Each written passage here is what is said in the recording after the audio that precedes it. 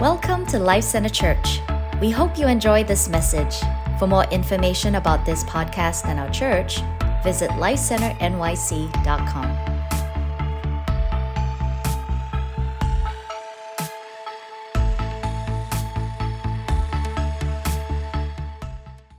I was preparing yesterday to share with you guys, and I felt like the Lord was speaking to me about, three dimensions of prayer that I wanted to go into. And, as often happens, I kind of show up on Sunday and things start happening, and I feel like the Lord starts shifting.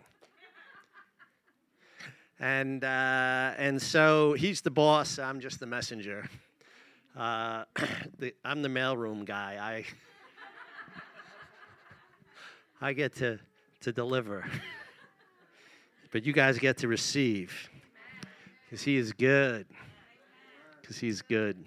Turn with me to Isaiah chapter 56.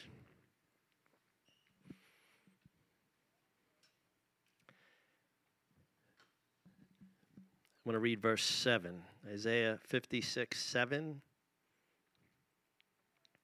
I'm reading from the New King James.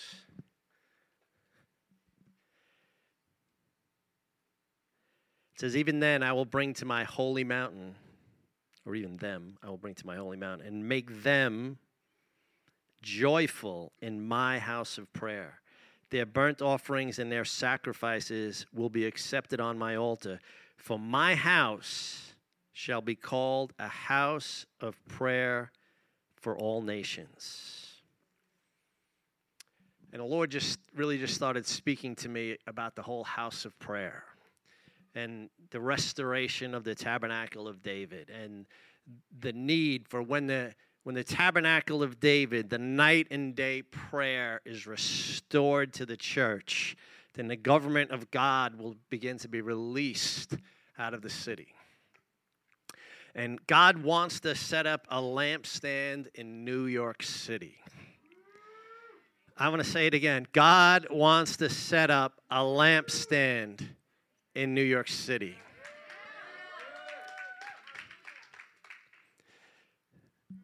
Okay, what the heck is a lampstand?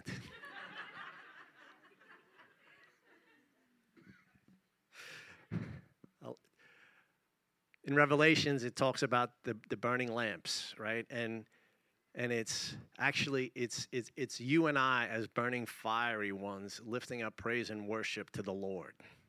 You are the light of the world, right? You're a city set on a hill. When a person lights a lamp, the Bible says, should he put it under the table? No, you put it on top, and it gives light to everyone. We are the light of the world. There's a lampstand.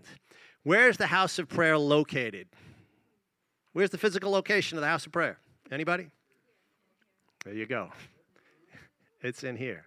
It's right here. It's not just in Kansas City or wherever. It's wherever the believers are. Because he's called you and I to be a house of prayer. For who? For all nations.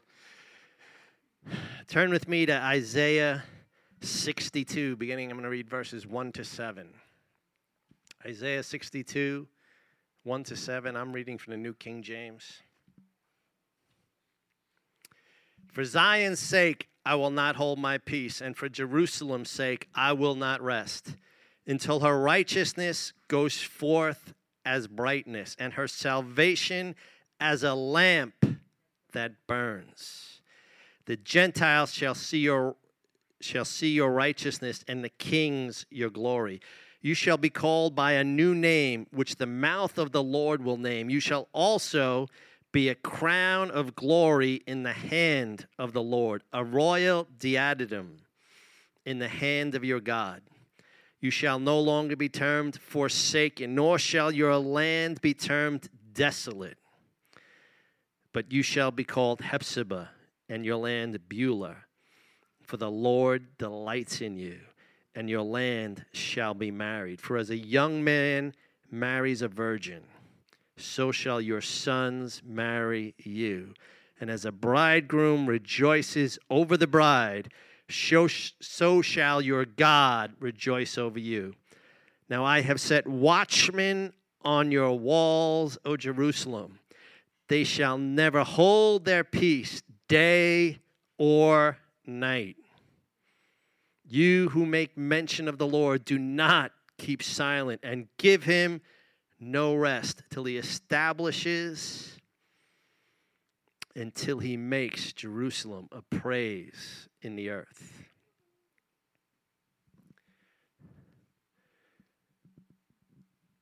The scripture in Isaiah was specifically given to Israel over Jerusalem. But I know that God is doing a work in the whole earth. And he has appointed the times in which we live and the boundaries in which we dwell. So that means the day and the hour that we live in today, and the fact that we're in New York City was appointed. You're not here by accident. You're actually here by divine design. God has appointed times and seasons, and he's established where you live and where you dwell. How many know that this is for such a time as this? You know, Esther was in the king's court, in the king's palace, and had favor from the king, but she was someone who was in secret. Her heritage was unknown to the king. And then when the plot of Haman to try to wipe out all of the Jewish people in exile was sort of unhatched, and her uncle, help me, I'm blanking, Mordecai, thank you. Her uncle goes there and tells her, did you see this decree? You got to go before the king and make and intercede on behalf of your people. And she says, no one can go into the king, they'll die. And he says, what do you think? You're going to be exempt from this? As soon as they find out, you're as good as dead like the rest of us. And then she said, okay, I'll go, and whatever happens, happens. She fasts for 3 days. But he says to her, who knows if it's for such a time as this that you've been brought to this place. You've been strategically planted. And I want to posit that you and I here in New York City today, that God has put us here for such a time as this. We live in an unprecedented day and hour. And God wants to bring forth a manifestation of his presence in the city, a great outpouring of his spirit that will, bring thousands upon thousands into the kingdom, that it'll be a sign and a wonder. How many believe that God wants to do that? I mean, really, that he wants to do that. Jesus is worthy of his full inheritance. He didn't shed his blood on the cross. He didn't take that crown of thorns, get whipped with those scourges, with the cat o' nine tails, and have his flesh ripped from his body, suffer that excruciating death for nothing. He had a purpose and a plan. He knew. He says, for the joy set before him, he endured the cross. And it was something to be endured. It was not pleasant. But he took it all for you and for I, that we could be restored into right relationship with the Father, because this is what it's all about. It's all about being rightly related back to God. As a son, as a daughter, it's coming back into proper divine order. And it's all about family, because he's a father in heaven who loves his children. I'm going to say it again. He's a father in heaven who deeply loves and cares for his children, all his children. All his children. No one is left out. He loves and cares for us all. But we can't decide how we're going to relate back. You can't make your own decision on how you're going to relate back. There's only one way. It's only one way to come back to the Father. It's through Jesus Christ. Okay? And any other way is the wrong way. And you need to repent. Now, to some people that sounds closed-minded. That it's God's way. It's not my way. It's not something that I came up with. I'm just telling you, I'm the messenger. I'm the mailroom guy. And this is the message. The Father has a way back.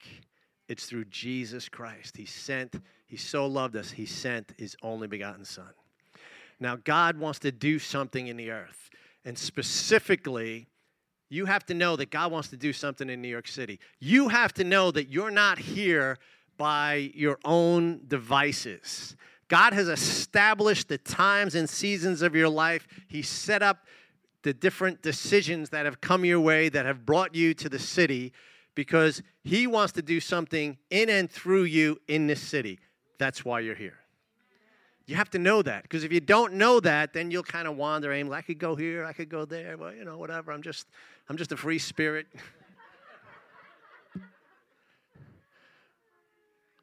I'm not a free spirit. My life was bought with a price. I don't belong to myself. I belong to him. I can't go wherever I want. I surrendered all of my rights. I have none. I belong to Jesus. I'm going to say it again. I belong to Jesus. I can't choose. I let him lead. I let him lead. As many as are led by the Spirit of God, they are the sons of God.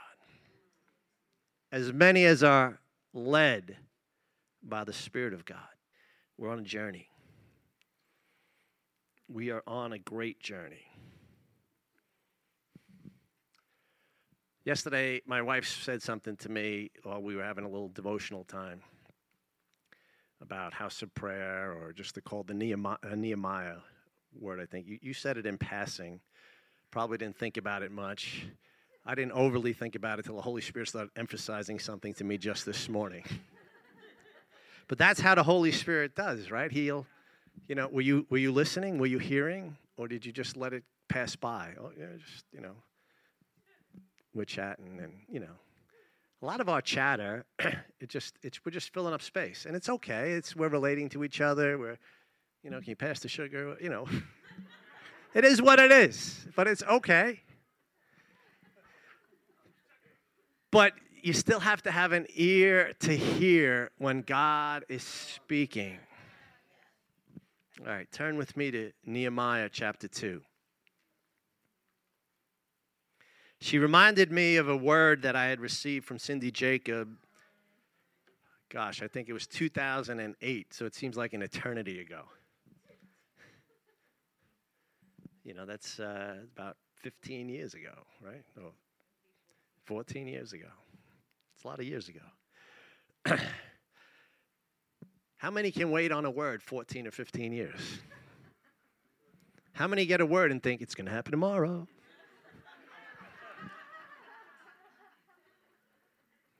How many know that sometimes you get a word and then you go through a dark night of the soul? And then you come out with a limp.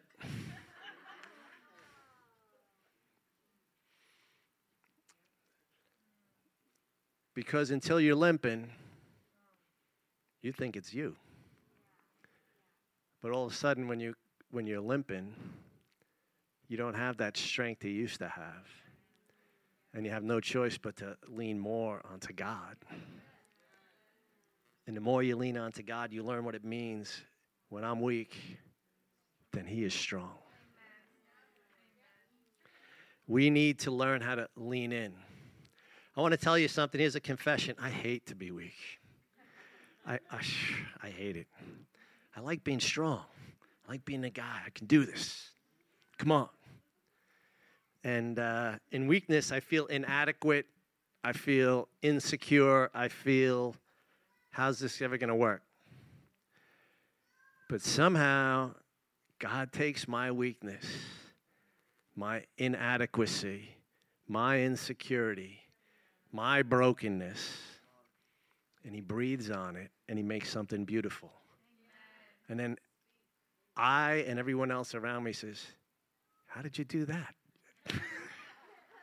I don't know. Must not have been me. And then God gets the glory. So that's real. Okay, Nehemiah chapter 2. I want to read beginning at verse 15 to 18. Nehemiah 2, beginning of verse 15. So I went up in the night by the valley. So I'm going to just stop. I'm sorry. I'm going to give you a little background. Nehemiah is in the captivity, right? He's in the Babylonian or Persian, wherever he was. He was serving the king. He was the cupbearer to the king. And,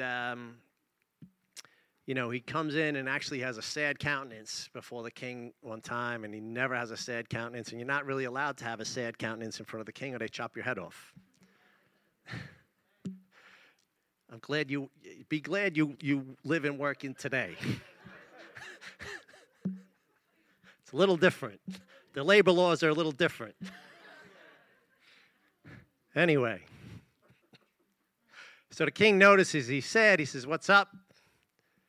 And he says, "Well, I know my country where I'm from, Jerusalem, the temple where we worship. I just got a report. Everything's in ruins. It's a mess, and I'm sad." And he said, "What do you desire?"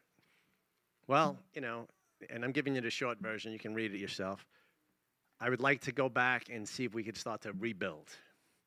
And the king says, "What will you need? How long will you be gone?" Etc. And so fast forward, he has favor. He's sent back and to survey. And so fast forward, here we are, Nehemiah chapter 2, verse 15. He's back in Jerusalem. "So I went up in the night by the valley, and I viewed the wall. And then I turned back, and I entered into the valley gate, and so returned. And the officials did not know where I had gone or what I had done. I had not yet told the Jews, the priests, the nobles, the officials, or the others who did the work. Then I said to them, 'You see the distress that we're in? How Jerusalem lies in waste, and its gates are burned with fire? Come, let us build a wall of Jerusalem that we may no longer be a reproach.' And I told them of the hand of my God which had been upon me, and also the king's word which he had spoken to me. So they said, 'Let's rise up and build.' Then they set their hands to the good work." And I felt the Lord had spoken to me. He's given me, my wife reminded me yesterday, but it was almost 14 years ago that I received the word. Part of the word was, "You are a Nehemiah. God has set you in the high places to rebuild the walls of the city." And so those are big words, sounds very lofty, and yeah. And then you go through the dark night of the soul, and it's, my God, why have you forsaken me?"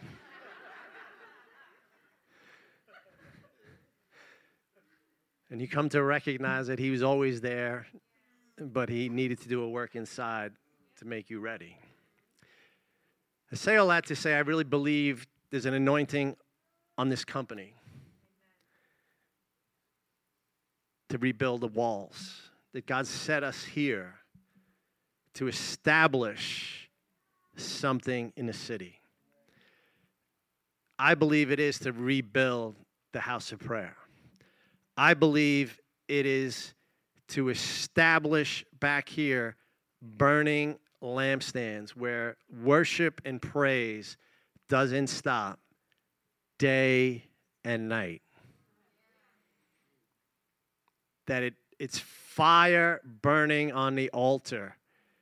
It's the prayers of the saints are like incense filling the bowls of heaven, so that when God looks down on New York City, he's feeling there's this constant incense coming up before him. Because I believe that the Lord wants to touch a city, New York City, like the way he touched a city called Nineveh. And that at the preaching of one man, Jonah, an entire city repented. Does that sound too hard for God? All things are possible for them who believe. Without faith, it's impossible to please God. We were reading as many as are tracking with us on the Bible reading plan, we were reading Hebrews 11 this last day or two. And one of the references were to Enoch, that Enoch pleased God, and then God took him up to be with him because his life pleased him. And my prayer reading that, and I put it out there, was like, God, I want my life to please you. I want to be pleased, right? And I felt just then, and maybe it was also part of the reading, but it was just, this is, when you're reading the Bible, it should be a conversation. You can read your other books for just entertainment or to try to fall asleep at night, but read the Bible as part of your prayer. Read the Bible and engage with him. Say, God, help me to understand this. Help me to go deeper with you as I'm reading. What does this passage mean? Talk to him about it. Don't just read through to check off, the thing. You have to engage. It's just so important. So, all right, that's an aside. So, Enoch pleased God, and then God took him. And he never had to experience death. That's pretty cool. And then in Hebrews 11, it says, without faith, it's impossible to please God. For those who come to him must believe that he is God. He is God. He's the creator of the universe. He is the almighty God. You got to believe that. And that he's a rewarder of those who diligently, some translations, as I was trying to study this out a little bit, say passionately.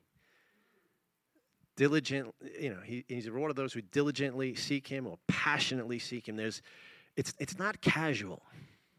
Like, I don't want to be named amongst the casual Jesus followers. I want to be I want to be named among the crazy ones. No, honestly.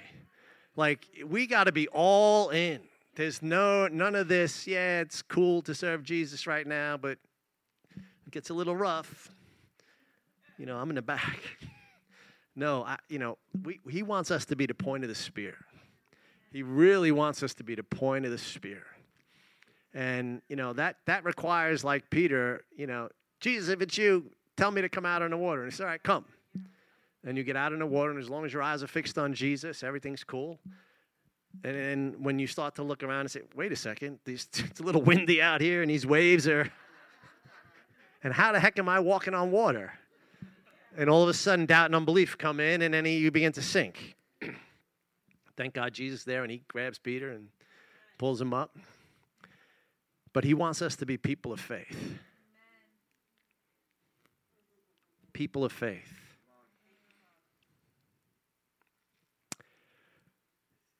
Let me ask you a question. This was like a teaser. Pastor Bernard, my old pastor, used to say this. He said, is it better to have strong faith in a weak rope or weak faith in a strong rope? Some of you heard me say this. What do you think?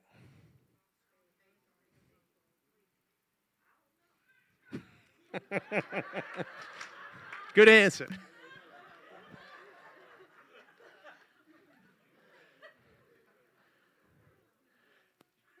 Jesus said if you have the faith of a mustard seed, what's a mustard seed is what? I remember we had some preacher came in one time and they'd give out these little mustard seeds. They were like the tiniest little things. They produced a massive tree. It's not the quality of your faith. It's the object of your faith. Who is your faith in? Jesus said, have faith in God. Have faith in God. The object lesson is, what are you putting your faith in? The answer is, I'd rather have weak faith in a strong rope. Why? Because a strong rope's going to hold me. I don't want to have strong faith in a weak rope. The weak rope's got nothing. When I put all my weight on it, that ain't holding me. I don't care how much faith I have, unless God is holding me, not that rope. Do you catch what I'm saying? The object of your faith is the most important thing. Your faith needs to be in God. In God. In God. He can do all things. I have faith. I don't have faith in my faith. You know, I love the word of faith movement because it's about faith in God. But some people lose, you know, understanding, and they have faith in their faith, and it's just like it's just, look, you could take truth and distort it, and then it's error. Have faith in God. Have faith in God. He's the key. So I've been walking around, and I think to a certain extent about this whole idea 24/7, and this is what the Lord is doing. It's like I've looked at it and just said, "That's I can't focus on that because it looks too hard." God, if you're going to do it, it's going to be by, you're going to have to just do it. And I feel like the Lord's saying to me, "Will you believe me, though? Will you have faith to do what I've called you to do, to establish something? I've established you, but I've called you to establish something else. Will you use what I've done for you to now do what I'm asking you to do?" I feel like the Lord's saying, stop saying it's too hard. Stop saying it's too hard. That doesn't mean it's not hard. I don't have to lie and say, oh, it's easy. But if God's in it, if God's for it, if His grace is breathing on it, He's asking us to step in. Does that require sacrifice? Yeah, I don't think there's anything you do for God that doesn't require sacrifice. When you read the account of the Moravians and Count Zinzendorf, one of the things that impacted Count Zinzendorf was he saw this amazing picture as he was traveling in his, I guess it was part of his educational thing, touring Europe. He was in a museum, and there was a painting of Christ. I'm not exactly, it was like on a cross or whatever. What was that? Ecce homo. I can't translate it for you. I'll give it to the Latin scholars. But the inscription on the bottom of the painting was, "I did this for you. What will you do for me?" And it gripped Count Zinzendorf. And he couldn't shake it. He couldn't shake it.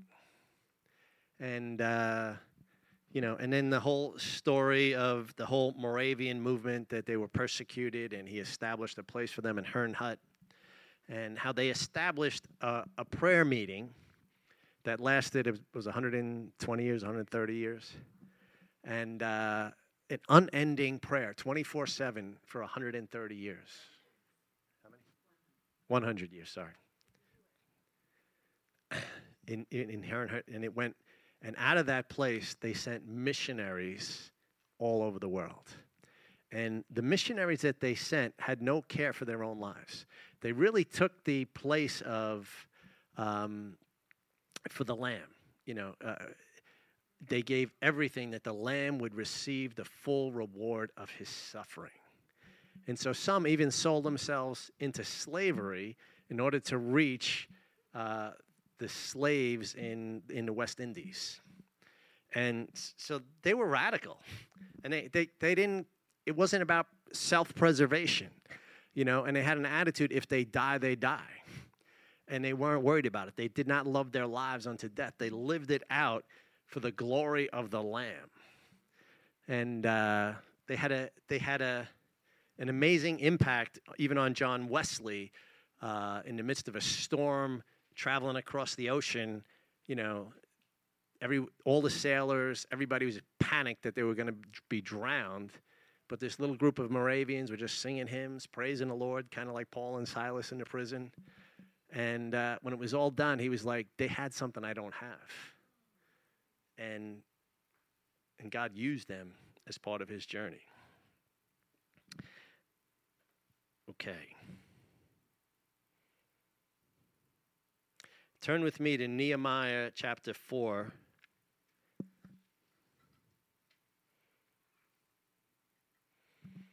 I'm just going to read verses 13 and 14, and then I'm going to skip down to verse 17 through 20. Nehemiah, therefore I positioned men behind the lower parts of the wall at the openings, and I set the people according to their families. with their swords and their spears and their bows. And I looked and I arose and I said to the nobles, to the leaders, and to the rest of the people, do not be afraid of them.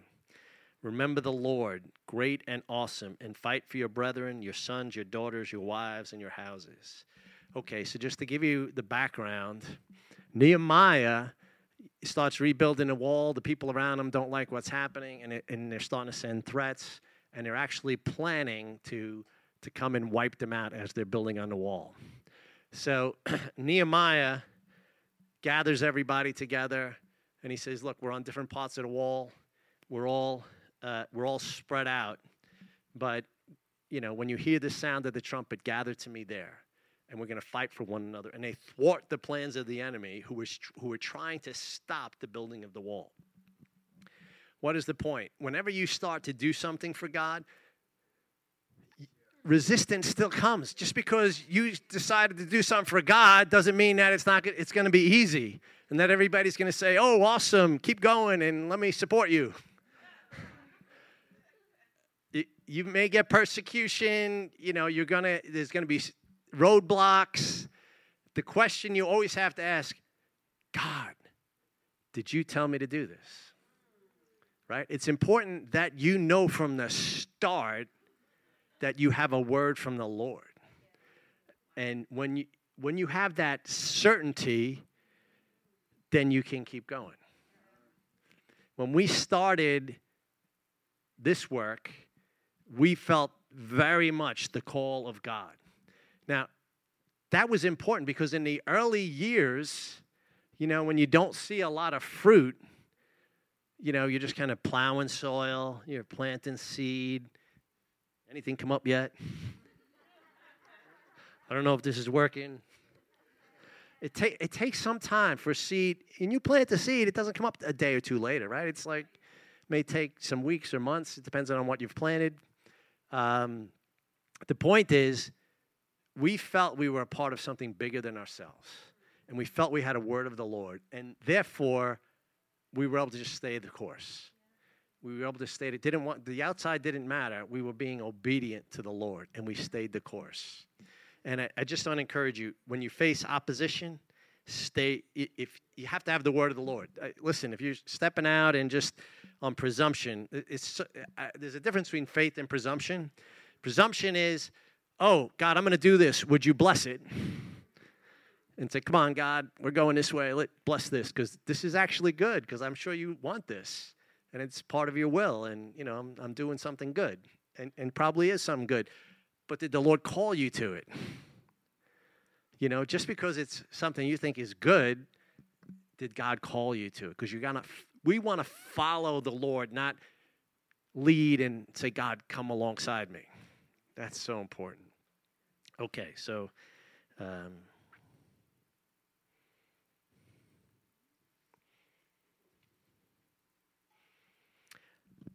God is doing something. I just feel it's so important that we understand. It's important to know times and seasons.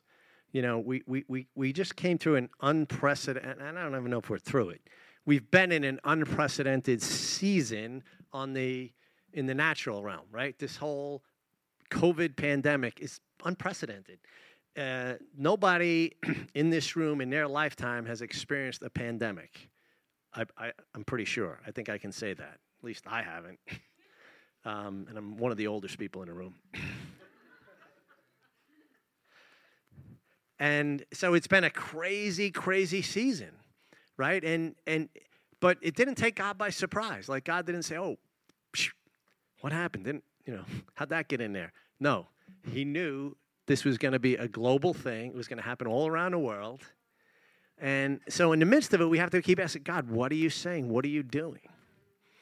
What are you saying? What are you doing? Because God's always moving. He's always moving. I really believe as we were singing songs today about, he breathes in the desert place, in this barren place, because that's his nature. He brings life. And we were singing all that. I kept feeling the city of New York. This past season, it's getting better now, but this city practically died. It was a barren wasteland, and I really feel like the Lord wants to do something in our city. And it's going to require a yes in your hearts, okay? And that may mean some inconvenience. That may mean sacrifice. That may mean, following the Lord when it's inconvenient for you. God's not just your piggy bank that you just go to for a blessing. Like, God, give me this, give me that. Like, and if that's your idea, you've missed it. He's already given everything for you, right? And now the thing is, how do I live for him?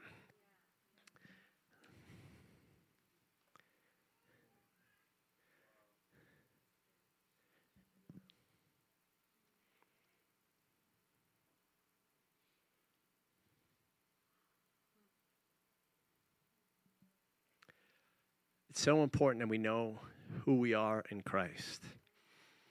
Now, I say that, and I have to tell you that people were saying that to me in the 1980s. Know your identity. I never really understood what it meant. I just thought, at the time, I used to think it was know your authority. Like, I have the authority of the believer in his name. It's so much more. To know your identity is to know whose family you're a part of. How do you identify yourself? I'm Bill White. If someone asks me, what's your name? Bill White. Bill is my given name. White is my family name. I identify as part of a family, right? Most of us do. And that speaks about where you came from. It's about your heritage. Identity in the Lord is, who are we identified with? If you're a son, if you've been adopted by the grace of God, then you've been brought into another family. You've been brought into the family of God. And he's a loving father, and you get your identity from him.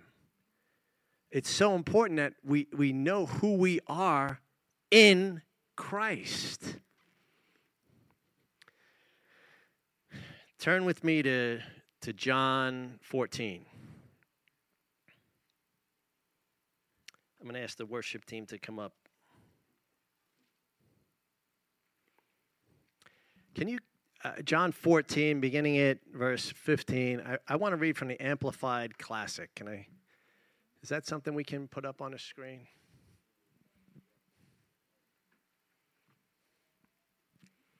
John 14, beginning at verse 15. I'm sorry. I'm probably going to go back earlier.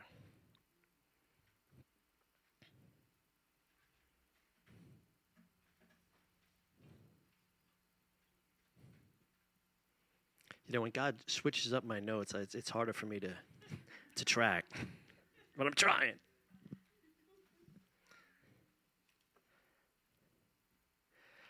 All right, I'm just gonna start reading from John 14, and this is where I'm gonna bring it to an end. John 14 through 17 is the upper. It's known, scholars or biblical scholars who study this stuff. They call it the upper room discourse. It's Jesus' final sermon before he goes to the cross. 3 chapters, 14 through 17. Mike Bickle thinks this is probably the most important teaching Jesus did. And for us in this day and hour, he thinks that we need to be so steeped in John 14 through 17, the whole upper room discourse, because this is what is going to secure us and keep us, as we walk out in faith into wherever God's taken us. But there's starting at verse 1. Do not let your hearts be troubled, distressed, or agitated. Have anybody been troubled, distressed, or agitated in the past year?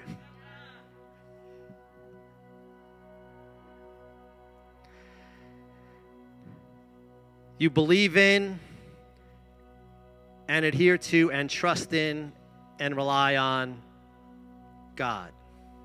Who's our faith in? God. He's the object of our faith. We believe in God. Jesus said, believe in, adhere to, and trust in, and rely also on me. He's trustworthy. Let's rely on him. Let's lean. It's so important we lean in. In my Father's house, there are many dwelling places, homes. If it weren't so, I would have told you. I'm going away to prepare a place for you, and when I go and make ready a place for you, I'm going to come back again, and I'm going to take you to myself, that where I am, you may also be. And to the place where I'm going, you know the way. Now Thomas said to him, Lord, we don't know the way. Where are you going? How can we know the way? Jesus said, I am the way, the truth, and the life. No one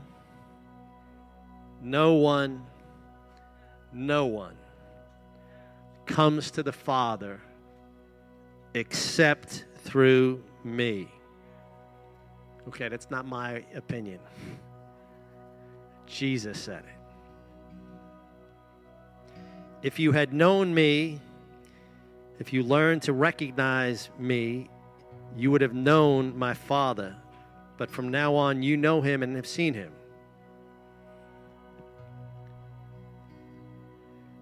Philip was stuck a little bit in his carnal thinking, just natural realm thinking. Philip said, Lord, show us the Father. Cause us to see the Father, and that's all we ask. Then we shall be satisfied. Jesus replied, I've been with all of you for so long a time, and do you not recognize and know me yet, Philip? Anyone who has seen me has seen the Father.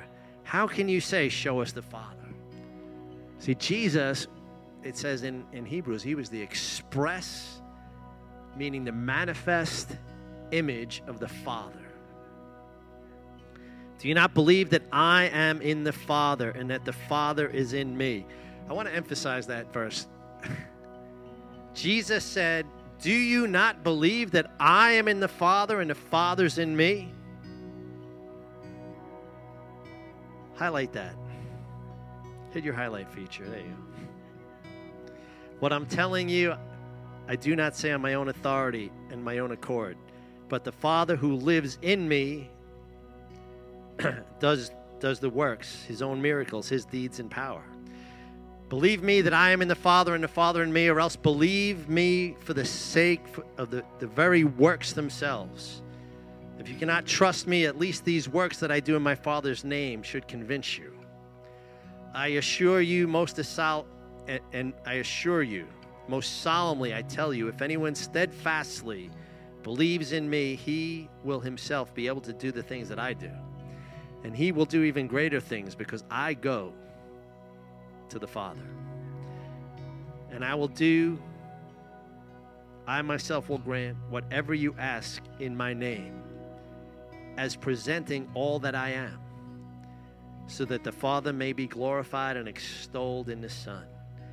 Yes, I will grant, or I myself will do for you whatever you ask in my name, as presenting all that I am.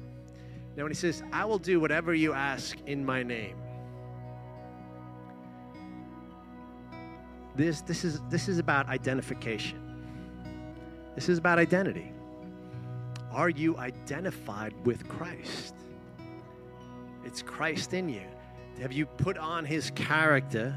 Have you submitted yourself to his lordship? Have you so surrendered your life? This is all about a surrendered life. That's what it means to be in his name. Coming under his authority, in his family, in his name. In his name is, and listen, I do it and we all do it. We say, whenever we pray, we say, in the name of Jesus. But I am convinced that it doesn't matter if I add those 4 words at the end of my prayer.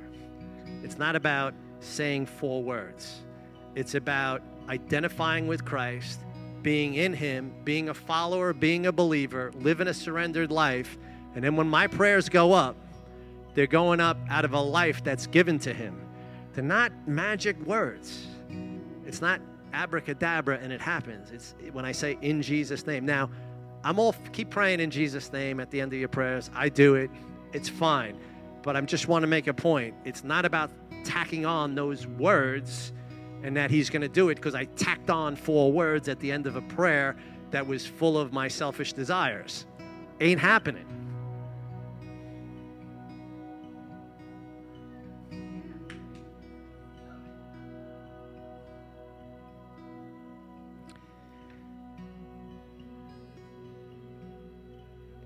Okay, verse 15. If you really love me, you'll keep my commandments, my commands. They're not just the written word, all the do's and don'ts. It's following the Holy Spirit, letting him lead. If he's prompting you to do something, give a cup of cold water to somebody, say a kind word to someone, whatever it is, it's allowing him to lead you. And I will ask the Father, and he'll give you another comforter, also known as the counselor, the helper, the intercessor, the advocate, the strengthener, the one who always stands by you, that he may remain with you forever. He's the Spirit of truth, whom the world cannot receive. It can't welcome it. The world can't welcome him into its heart because it doesn't see him or know or recognize him. But you know and recognize him because he lives with you constantly, and he'll be with you. Listen, I'm not going to leave you orphans. I'm not going to leave you comfortless, desolate, bereaved, forlorn, and helpless. You are not helpless. He's with you. I will come back to you. Just a little while now, and the world will not see me anymore, but you will see me because I live. You will live also. At that time, when that day comes, what day are we talking about? In this moment, he's talking about a point in time to come in the future. It's the resurrection. At that time, when that day comes, you will know for yourselves that I am in the Father, and you are in me, and I am in you. Well, let's look back at verse 10. Do you not believe that I am in the Father, and the Father's in me?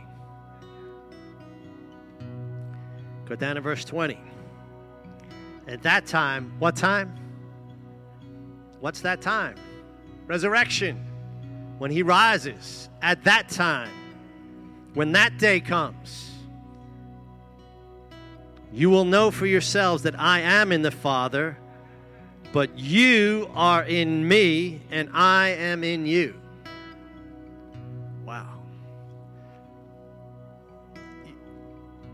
Don't just read through those verses and say, this is a little confusing. I'm in him, he's in me. Where is he? I don't know.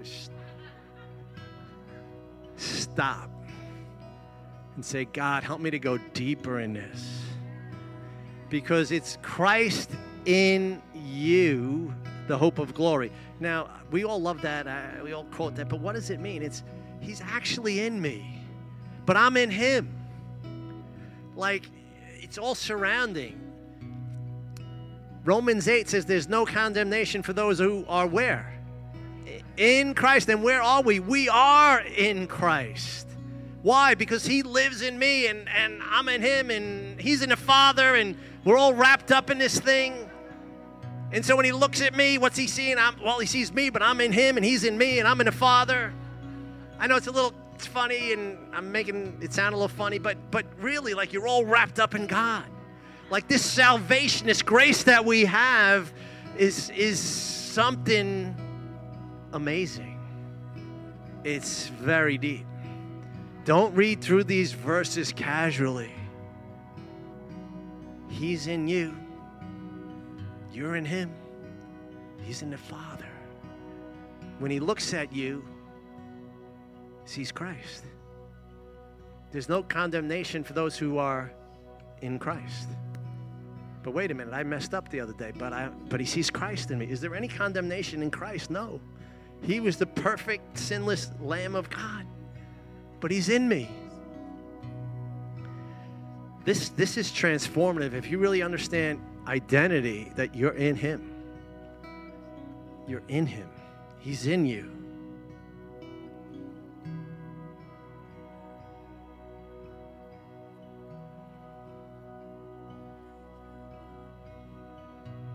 person who has my commands and keeps them is he who really loves me. It's because we've given our lives to follow the Lamb of God. Whoever really loves me will be loved by my Father, and I too will love him and show, reveal, manifest myself to him. I will let myself be clearly seen by him and make myself real to him. He's good. Then Judas, not Iscariot, asked him, Lord, how is it that you will reveal yourself to make yourself known to us, but not to the world? Jesus said, if a person really loves me, he's going to keep my word, obey my teachings, and my Father will love him and will come to him, and we will make our home, our abode, our special dwelling place with him. Christ in you. He lives in you. If you've received Christ as Savior, Messiah, you've turned your back on the things, on all the things you shouldn't be doing, say, God, I want to follow you, then he's living inside of you. Anyone who does not really love me does not observe and obey my teaching. And the teaching which you hear and heed is not mine, but it comes from the Father who sent me. I have told you these things while I'm still with you. But the Comforter, who is the Counselor, the Helper, the Intercessor, the Advocate, the Strengthener, the person who always stands by you, the Holy Spirit, whom the Father will send in my name, he will teach you all these things, and he will cause you to recall. He will remind you of. He's going to bring it to your remembrance, everything I've told you. And he leaves his peace with you.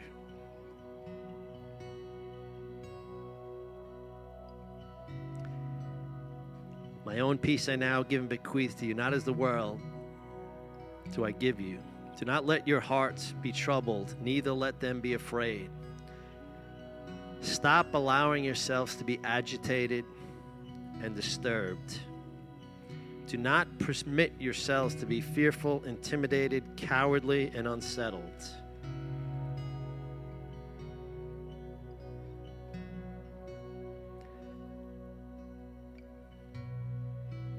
When things are going a little crazy outside, inside, he wants you to have peace. He wants you to have confidence. He wants you to know you're a son, you're a daughter, you belong to him. He's got you covered. This abiding,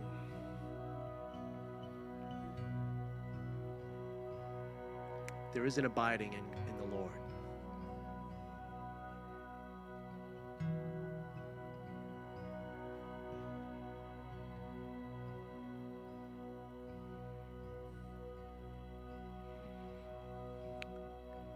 Can we all stand?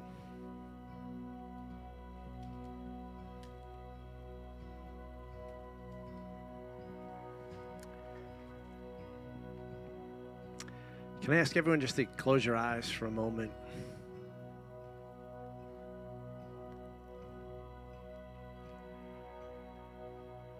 I really believe the Holy Spirit wants to minister to your hearts. There's a life he's inviting us to in him. In John 15, he says, I am the vine, you are the branches. Apart from me, you can do nothing. But if you abide in me and I abide in you, you will ask whatever you will, and it'll be granted to you. But you have to understand, the abiding life is one that's staying in full communion with the Lord. It's one that turns away from anything that grieves the Holy Spirit in your life. Start with sin. Start with obvious known sin.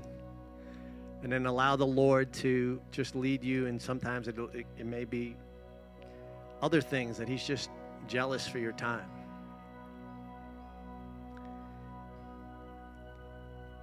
Sometimes he's jealous for your time because, my wife will tell you, I used to watch the news nonstop. To me, I wanted to be informed. God started dealing with me. Was it an outright sin? No. Watching the news, but God's jealous for your time. He's jealous for your attention. He's jealous for the things, like he wants you to be consumed with him. What consumes you? What consumes you? Will you allow him to deal with even the things? Start with known sin. Repent, turn away from that. But then allow him to deal with the things that compete for your affection. Because he wants you to love him with all your heart, with all your soul, with all your mind, and with all your strength. Holy Spirit, come. Holy Spirit, come. Every eye closed. You guys are a peculiar people. You're peculiar because God's placed a hunger in your heart to know him deeply.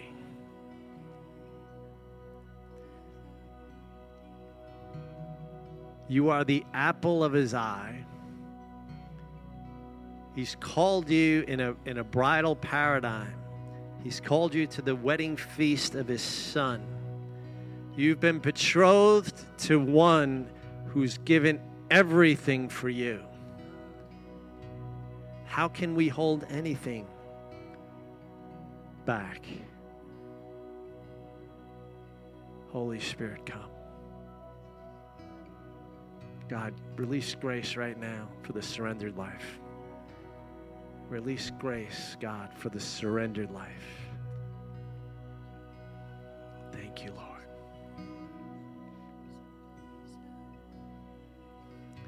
Thank you, Lord. We hope you enjoyed the message. You can also follow us on Instagram at Life Center NYC or YouTube at Life Center Church NYC.